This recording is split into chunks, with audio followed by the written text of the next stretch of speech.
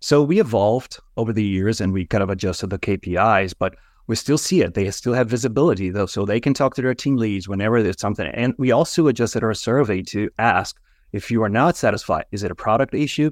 Is that how the customer support person talked to you? Or is there something else we can do? So kind of filtering that out and surfacing that feedback. Welcome back to Conversations with Zendesk, where we explore new technology and trends in customer experience. Each episode, we speak to industry innovators and experts to hear their thoughts, unpack industry trends, and discuss the most important ideas around CX. I'm your host, Nicole Saunders. Today's conversation is with Rapha Fontes, Senior Vice President of Customer Operations at Squarespace. Rapha leads the company's Customer Operations Department, overseeing global teams that support millions of Squarespace users. Initially based in Dublin, Ireland, he was responsible for setting up Squarespace's European headquarters and helped accelerate their international expansion. Before joining Squarespace, Rapha spent 8 years at Google developing and managing different operations teams in Brazil, Argentina, Poland, and Ireland. A Brazil native, he has 25 plus years of experience in the tech world, working in a number of marketing and strategy positions in multinational companies such as FCBI, Bell South, and Real Media 24/7. Rapha is a mechanical engineer by trade with an MBA in marketing. Coming up in this episode, Rapha and I discuss how Squarespace prioritizes customer feedback and the systems that they've implemented to collect, act on, and respond to what their customers share with them. Squarespace is such a wonderfully customer-centric company, and they've really done an amazing job with their Voice of Customer program. Stay tuned to learn all about it.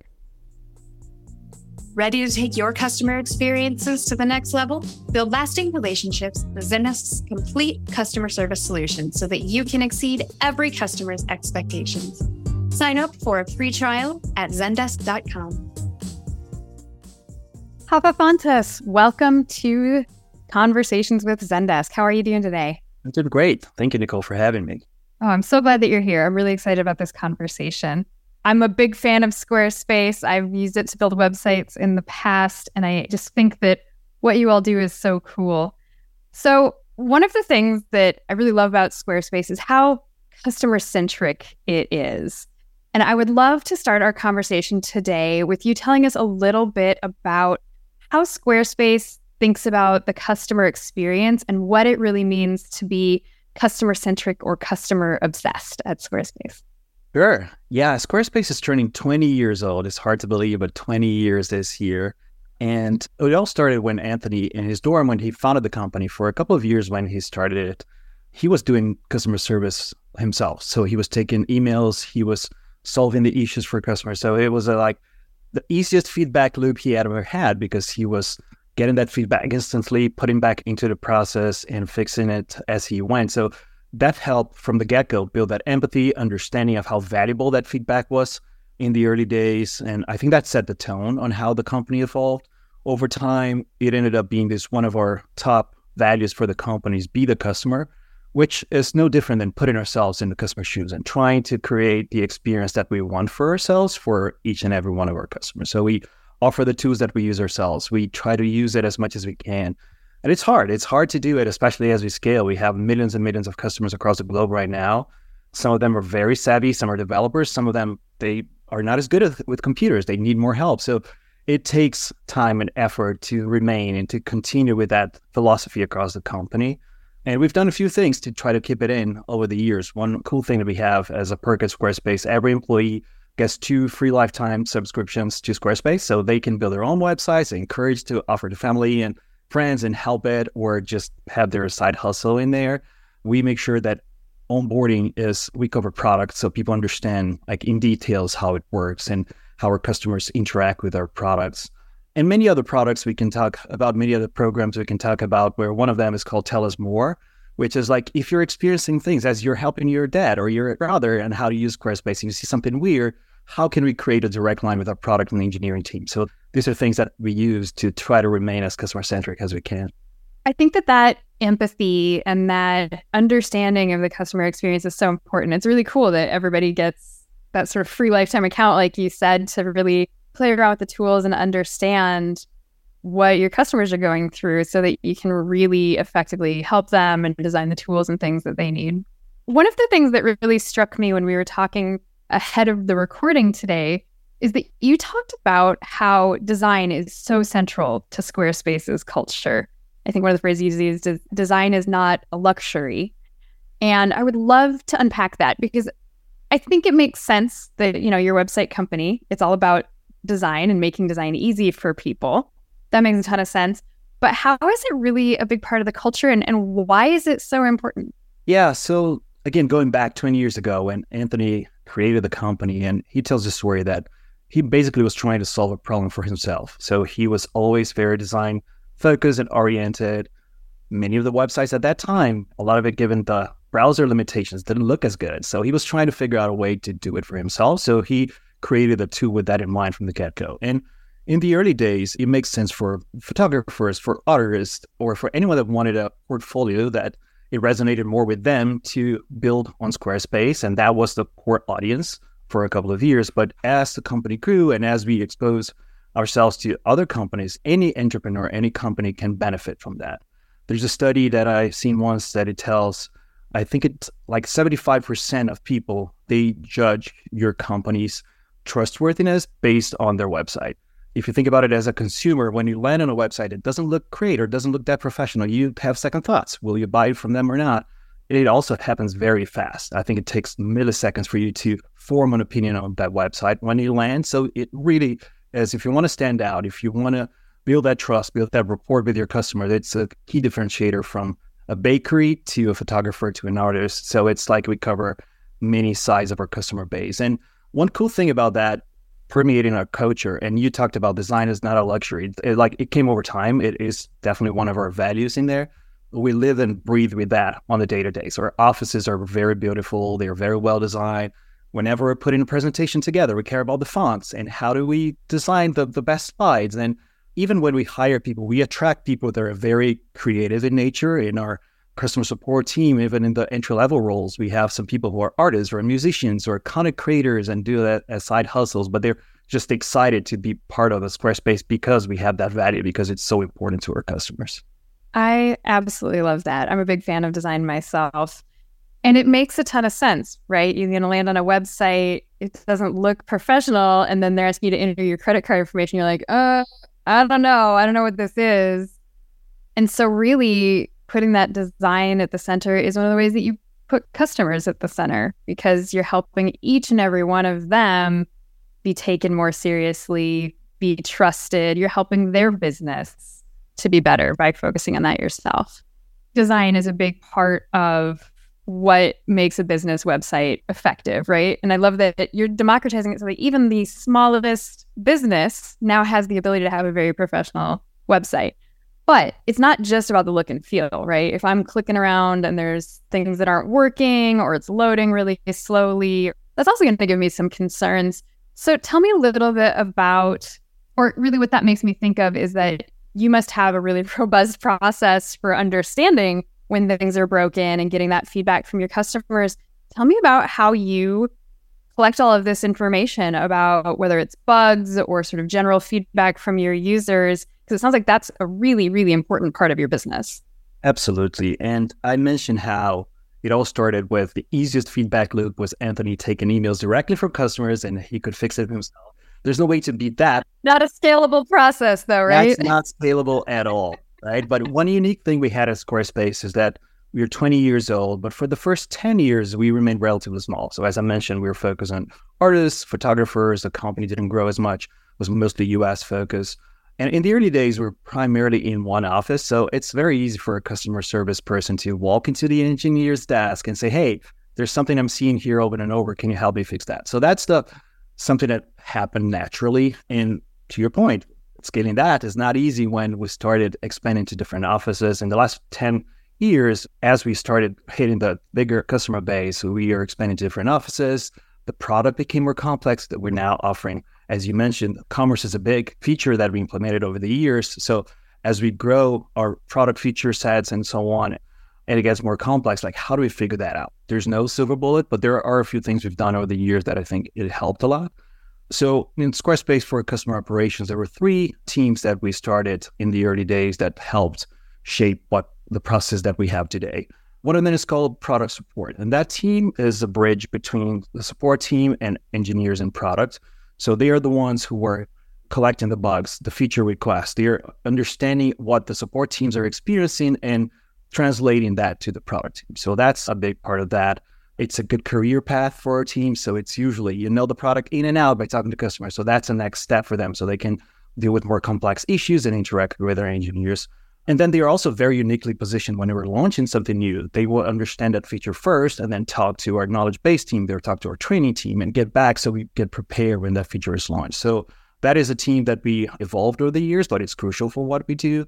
The second one is having quality assurance. So QA under customer operations is not something that every company does. And over time, it moved under engineering.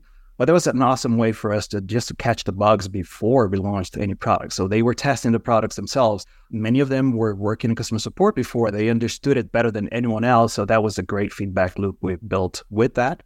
And the third team, which was unique and it evolved over the years too, is called Case Insights. So there are many things that are not necessarily bugs or feature requests, but are things that people are struggling with. There are some pain points that they are not necessarily articulated through bugs. So that team will read hundreds of interactions on a specific theme and put together a comprehensive package saying, hey, this is something that's going on right now. And it could be something complex as improving our usability to something very easy or simple.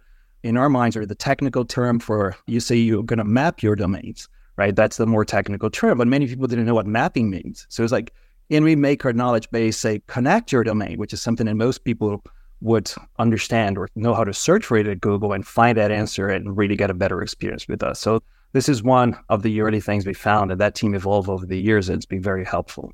This is such an important thing, right? Every business needs to collect insights from their customers and understand what's working well and what's not, what resources those customers need.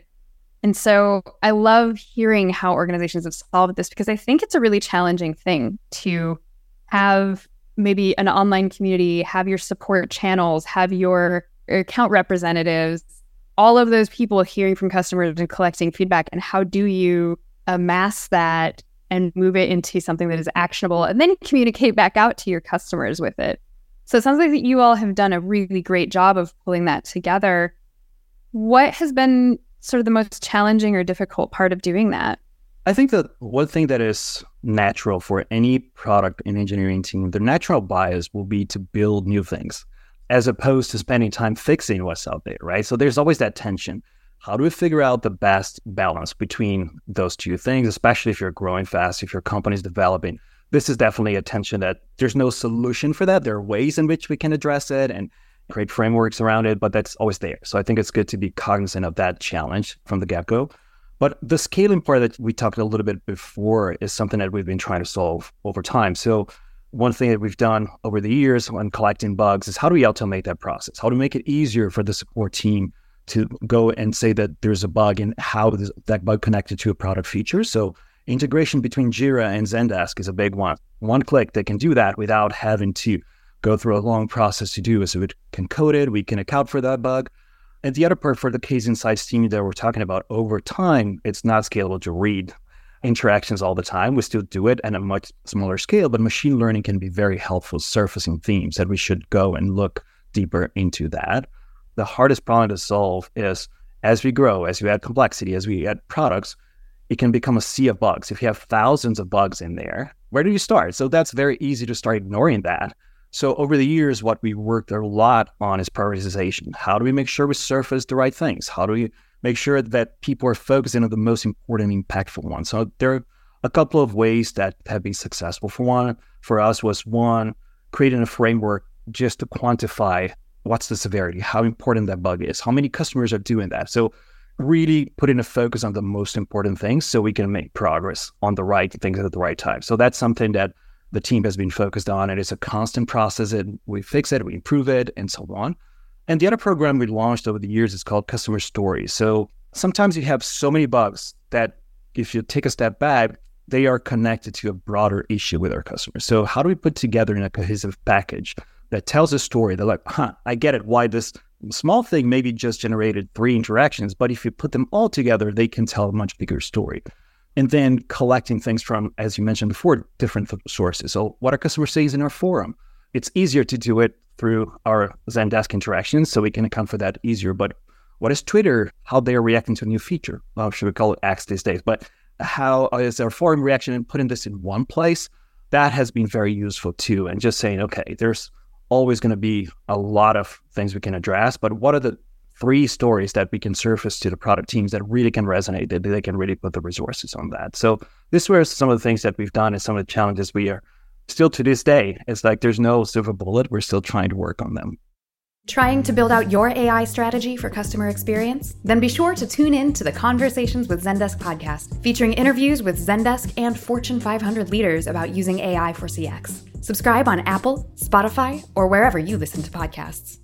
Yeah, I do think it's an endless and sort of always evolving workflow, I guess, that most organizations have to work with, because there's multiple components, right? There's, as you mentioned, the technical component of like, how do we integrate things? How do we automate it so that we can do it at scale? How do we make it really fast and efficient? And then there's the process. All right, how do we then action on all of those? And then I love that you also mentioned the customer stories and how do we tell the bigger story of that?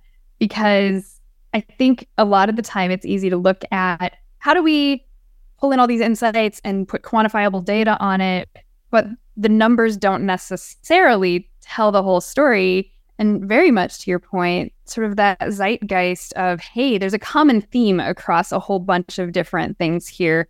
So it's beautiful how you pulled all of that together and really wrapped it up in a cohesive package. It is definitely hard. It's an easy pitfall as you scale. It's like, is myself only the number of interactions that is going to tell the story? Like, well, what if it's just a few, but they're so impactful that they can sell during a very important time of the year? The qualitative part is crucial to that too. So we're always trying to strike that balance. Yeah, you have to balance the qualitative and the quantitative sides of that. Have there been really any interesting learnings or takeaways or things that have really stood out in your mind as you've gone through this process where it either worked really well or maybe something that you learned because it didn't? There's always things that we find out throughout the years.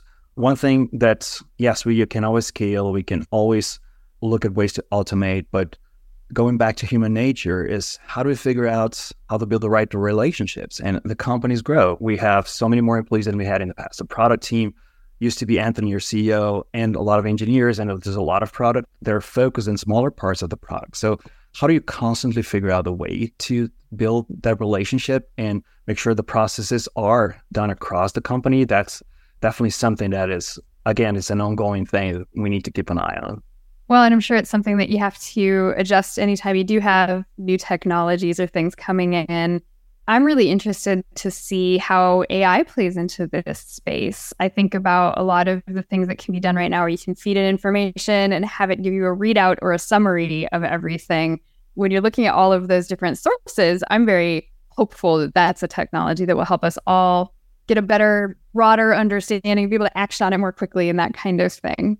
And I think that's going to come sooner. Like with generative AI, there's been so much buzz around support will be automated and the robot was going to talk to everybody. It's like, well, I don't think so. I think it will automate part of the questions, but I think sooner than anything, like the internal things like you were talking about and the process we were discussing before, can we have a process in which we go through thousands and hundreds of thousands of interactions and really pinpoint the things that are important to address faster without kind of needing to go to that manually? That's definitely something that we can start doing like very soon. And it's very exciting for the evolution of the process we have.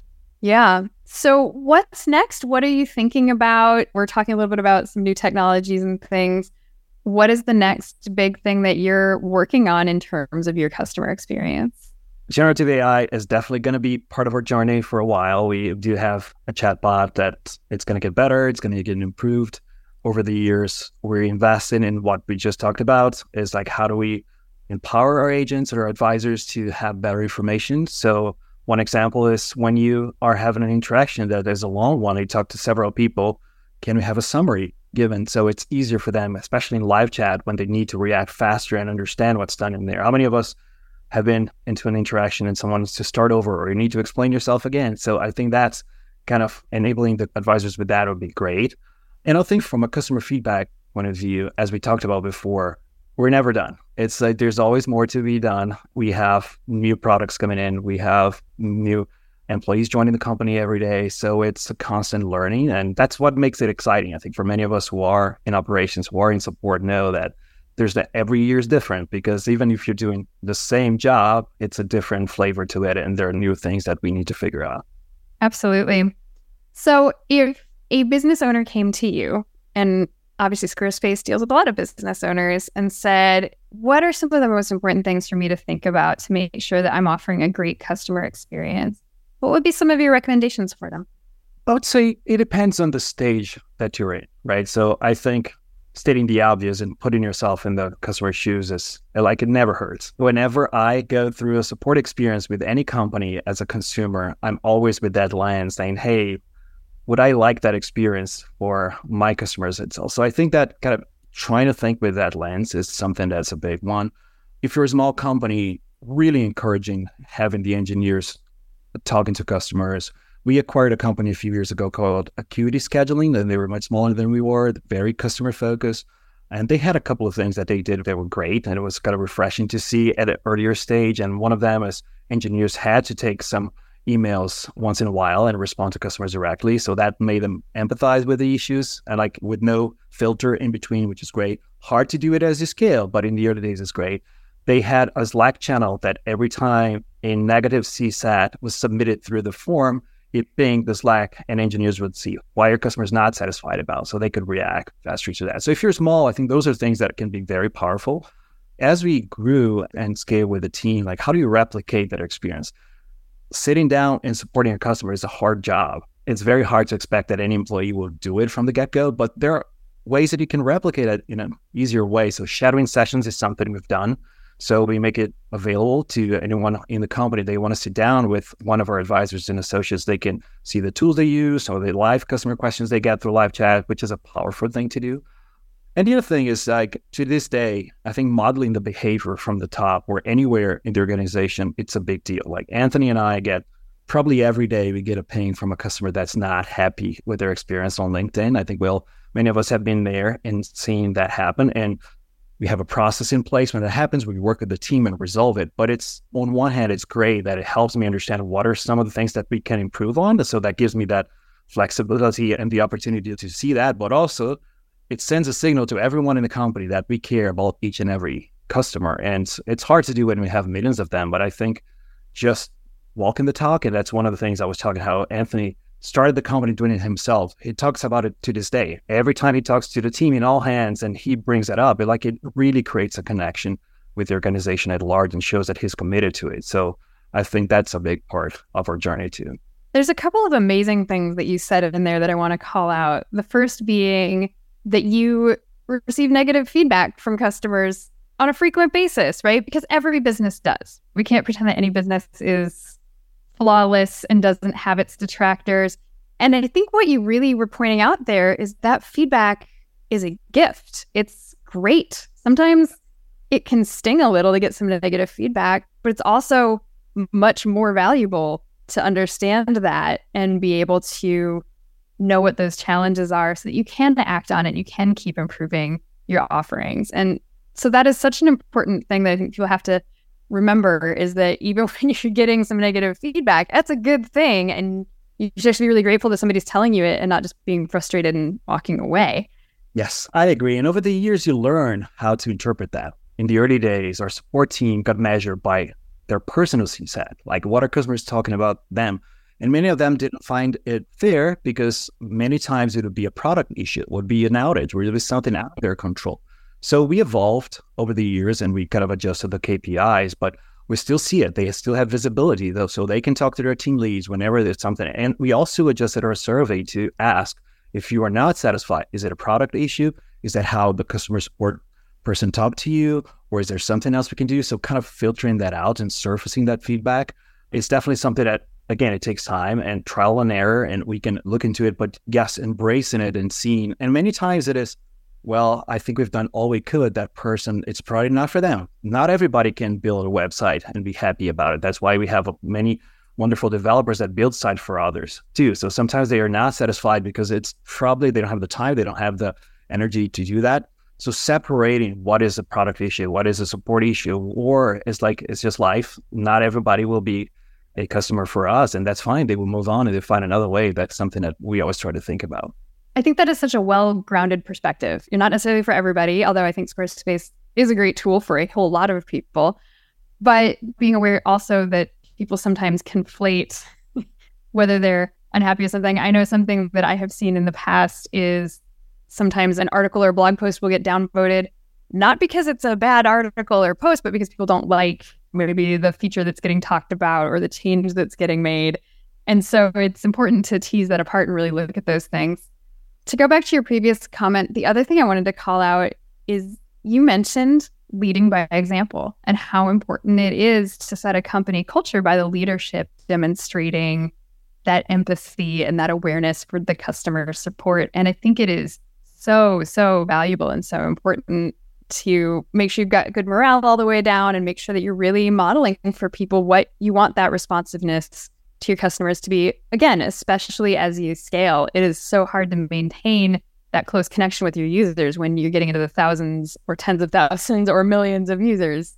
Yeah, it is very easy to get desensitized when you're looking at dashboards, when you're looking at numbers, and it's like, well, okay, that you need to go level deeper. You need to sometimes get into the queue and read some tickets myself to really get a feel for what's going on. So it's not easy. And as you get busy, as you have different responsibilities, and as a people manager, there's so many things pulling you in different directions, but kind of forcing yourself to sometimes go to Twitter and see that feedback, or going to the forum and just being there and spending a few minutes, that sometimes can be very powerful. So not, I think, one advice to your previous question about advice to other businesses, like even if you create the processes, try to experience yourself as much as you can, even if it's just a few minutes every week. That can be very powerful for sure. Absolutely. And on the flip side, I think it's also valuable to read some of the positive things too. It can be easy to get down if you read only the negative feedback. That is a very good point. And that's a trait, I think, as well for operations. We're talking about constantly improving and moving on to the next thing. Is like, yes, it's easy to not celebrate or go back and read the amazing things the team do. And our team got so good over the years in all hands and highlighting all the positive things they're seeing and recognizing the team members who went above and beyond. And that's a really great part of the culture too. And it's like, if you've done that well over the years, like people really feel proud of making a connection and making an impact.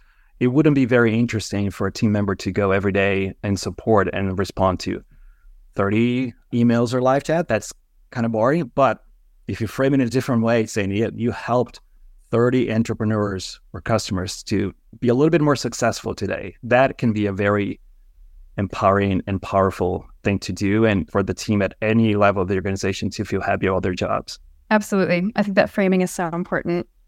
Well, it sounds like Squarespace is doing awesome things with the company culture, with the way that you're listening to customers, and the way that your leadership is really being a great example and setting that forward for your employees. Are there any other key things that you've learned or key takeaways you'd want to share with other business owners that are thinking about how to take in that feedback and how to create that empathetic experience? I think we covered most of it. The only other thing to say is that technology is an important piece here, right? And resources are usually limited. So I was talking a little bit about how Jira and Zendesk are connected, and over the years, how do we improve our help site? So having a great help site is crucial for us, so we can offer a good self-help experience, so we can spend more time one-on-one whenever it's really necessary. But doing that, like, there are amazing tools like Zendesk that offers all of that. Like, how do you customize this to your business? How do you get the engineering resources so you can build this in a way that makes sense for your own business? That's hard, right? But many times, if the company is making decisions around how to put engineers for product or for marketing and support, it's always something that you need to advocate for and making sure you have those resources. So that's another lens that might be useful to think about too, is like, what are the engineering resources? How can we get help from product? How can we actually build the support experience, as it's one of our products that really adds value to the customers at the end of the day? It's something that we've been getting better over the years, but that's something I'll recommend people to think about too. That is a great call out. Having that excellent self-service support really frees your team up to focus on some of those more product feedback or customer empathy issues. That's right. Great. Well, this has been a great conversation. I wish we could talk for another hour, but I think we'll have to leave it there for today. Thank you so much for joining me. Thank you, Nicole. It was a pleasure. Have a great day. You too. Squarespace has done such a great job of focusing on their customers and really empowering their users to be successful. Rapha shared so many interesting ideas, how important great website design is to building trust, how being responsive to customer feedback can really drive the business, and the people-centric values of that company. I hope that you learned something from that conversation. I know I did. Join me for our next episode when I'll be speaking with Jeremy Kingsley from The Economist. We'll discuss AI regulation and the things that he's seeing across the AI space as it intersects with business. If you enjoyed today's episode, please share with a friend or colleague, or you could write us a review on Apple Podcasts. Thanks so much for listening and for being a part of our community. You can always join the conversation at zendesk.com/community or connect with other Zendesk users through our user group meetups. Find one for you at usergroups.zendesk.com. Get information on Zendesk products and services anytime at zendesk.com. Until next time, I'm Nicole Saunders for Zendesk, the intelligent heart of customer experience. Ready to explore how AI can help your business provide richer customer experiences? Zendesk enables you to instantly harness the power of AI to deliver scalable, world-class customer experiences. In the era of intelligent CX, Zendesk is here to help you find your way. Sign up for a free trial at zendesk.com.